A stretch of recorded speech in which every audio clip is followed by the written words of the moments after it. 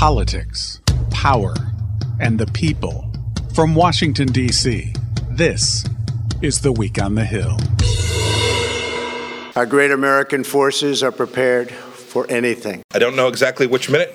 We don't know exactly which day it would have been executed, but it was very clear. Qasem Soleimani himself was plotting a broad, large-scale attack against American interests, and those attacks were imminent. The president is issuing an executive order authorizing the imposition of additional sanctions against any individual owning, operating, trading with, or assisting sectors of the Iranian economy. The threat of Iran and the upcoming Senate impeachment trial of the president hang heavily over Washington. I'm WTOP's Mitchell Miller, and in a week that took the United States to the brink of war, the Senate is preparing to take up a war powers resolution while the House has passed its own. The yeas are 224 and the nays are 194. The current resolution is adopted. The vote, largely along party lines, came after extensive debate. We have a gentleman who gave his legs in service to this country, and yet we're apologizing to the Iranians? North Carolina Republican Mark Meadows arguing against the resolution and referring to another GOP lawmaker, Florida's Brian Mast, who put his life on the line during his military service. If you vote no, you understand that we would be justified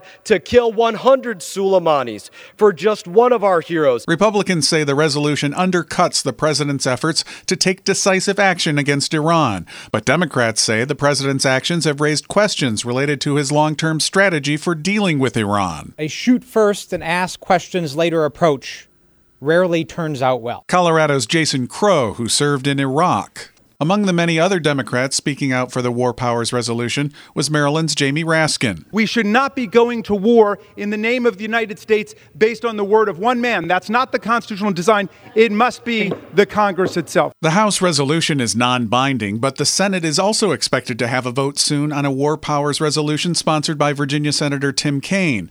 The Democrats' resolution needs the support of at least 4 Republicans if it's to pass in the Senate. 2 Republicans, Texas Senator Rand Paul and Utah Senator Mike Lee, have indicated they'll support it. While most Republicans praised a Trump administration briefing to Congress on the recent deadly drone strike involving Iran, Lee was highly critical. Was probably the worst briefing I've seen, at least on a military issue, in the 9 years I've served in the United States Senate. What I found so distressing about that briefing was that one of the messages we received from the briefers was, do not debate, do not discuss the issue of the appropriateness of further military intervention against Iran. And that if you do, you'll be emboldening Iran.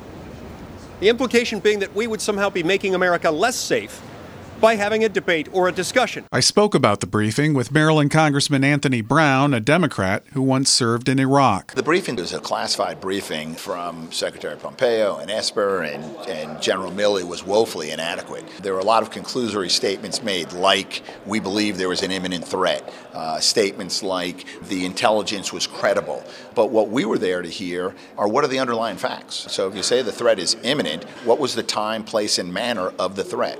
And we didn't receive that information. This was a classified briefing, not for public consumption, but for members of Congress sitting in a classified briefing. It certainly would have been helpful to understand the nature of that intelligence. And there were other things that we were listening for, we asked questions about, we didn't get answers. Were there alternatives? And also, how does this fit into the larger scheme of things, right? We know what the goals of the administration are, to have a nuclear-free Iran, an Iran that is not exporting terrorism and supporting terrorism in the region. That's good. What's the strategy? And how does the assassination of General Soleimani fit into that strategy? How are you going to manage escalation? How are you going to ensure that we're not escalating? And I think many of us, certainly I, walked away from the classified briefing wanting to hear more. And what are your concerns moving forward, given what's happened with Iran and Iraq? My chief concern, obviously, is the safety of U.S. personnel, men and women in uniform, as well as diplomats abroad. I'm also concerned about the safety of U.S. persons here here at home, because I think that Iran has a lot of capability itself. We saw that last night with its ballistic missile capability, but also through its proxies, not just in Lebanon and Syria and in Iraq. But my concern is you could see retaliation here in the United States. Probability is low, but it certainly exists. So my chief concern is for the well-being of men and women in uniform and for American personnel. So while we may be having what some people call an off-ramp right now, this threat's not going away. I don't think the threat's going away. I think the sanctions, the maximum pressure policy is in large part why we're seeing this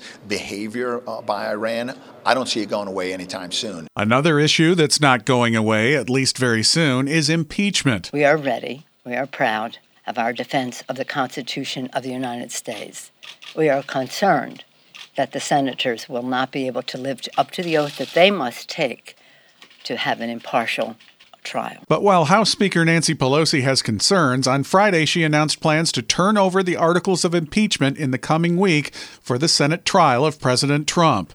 She's directed House Judiciary Committee Chairman Jerry Nadler to prepare a resolution to establish House managers who will prosecute the case, as well as formally send over the articles, abuse of power and obstruction of Congress. The decision comes more than 3 weeks since the House impeached the president amid battles over whether witnesses would be called at the outset of the trial.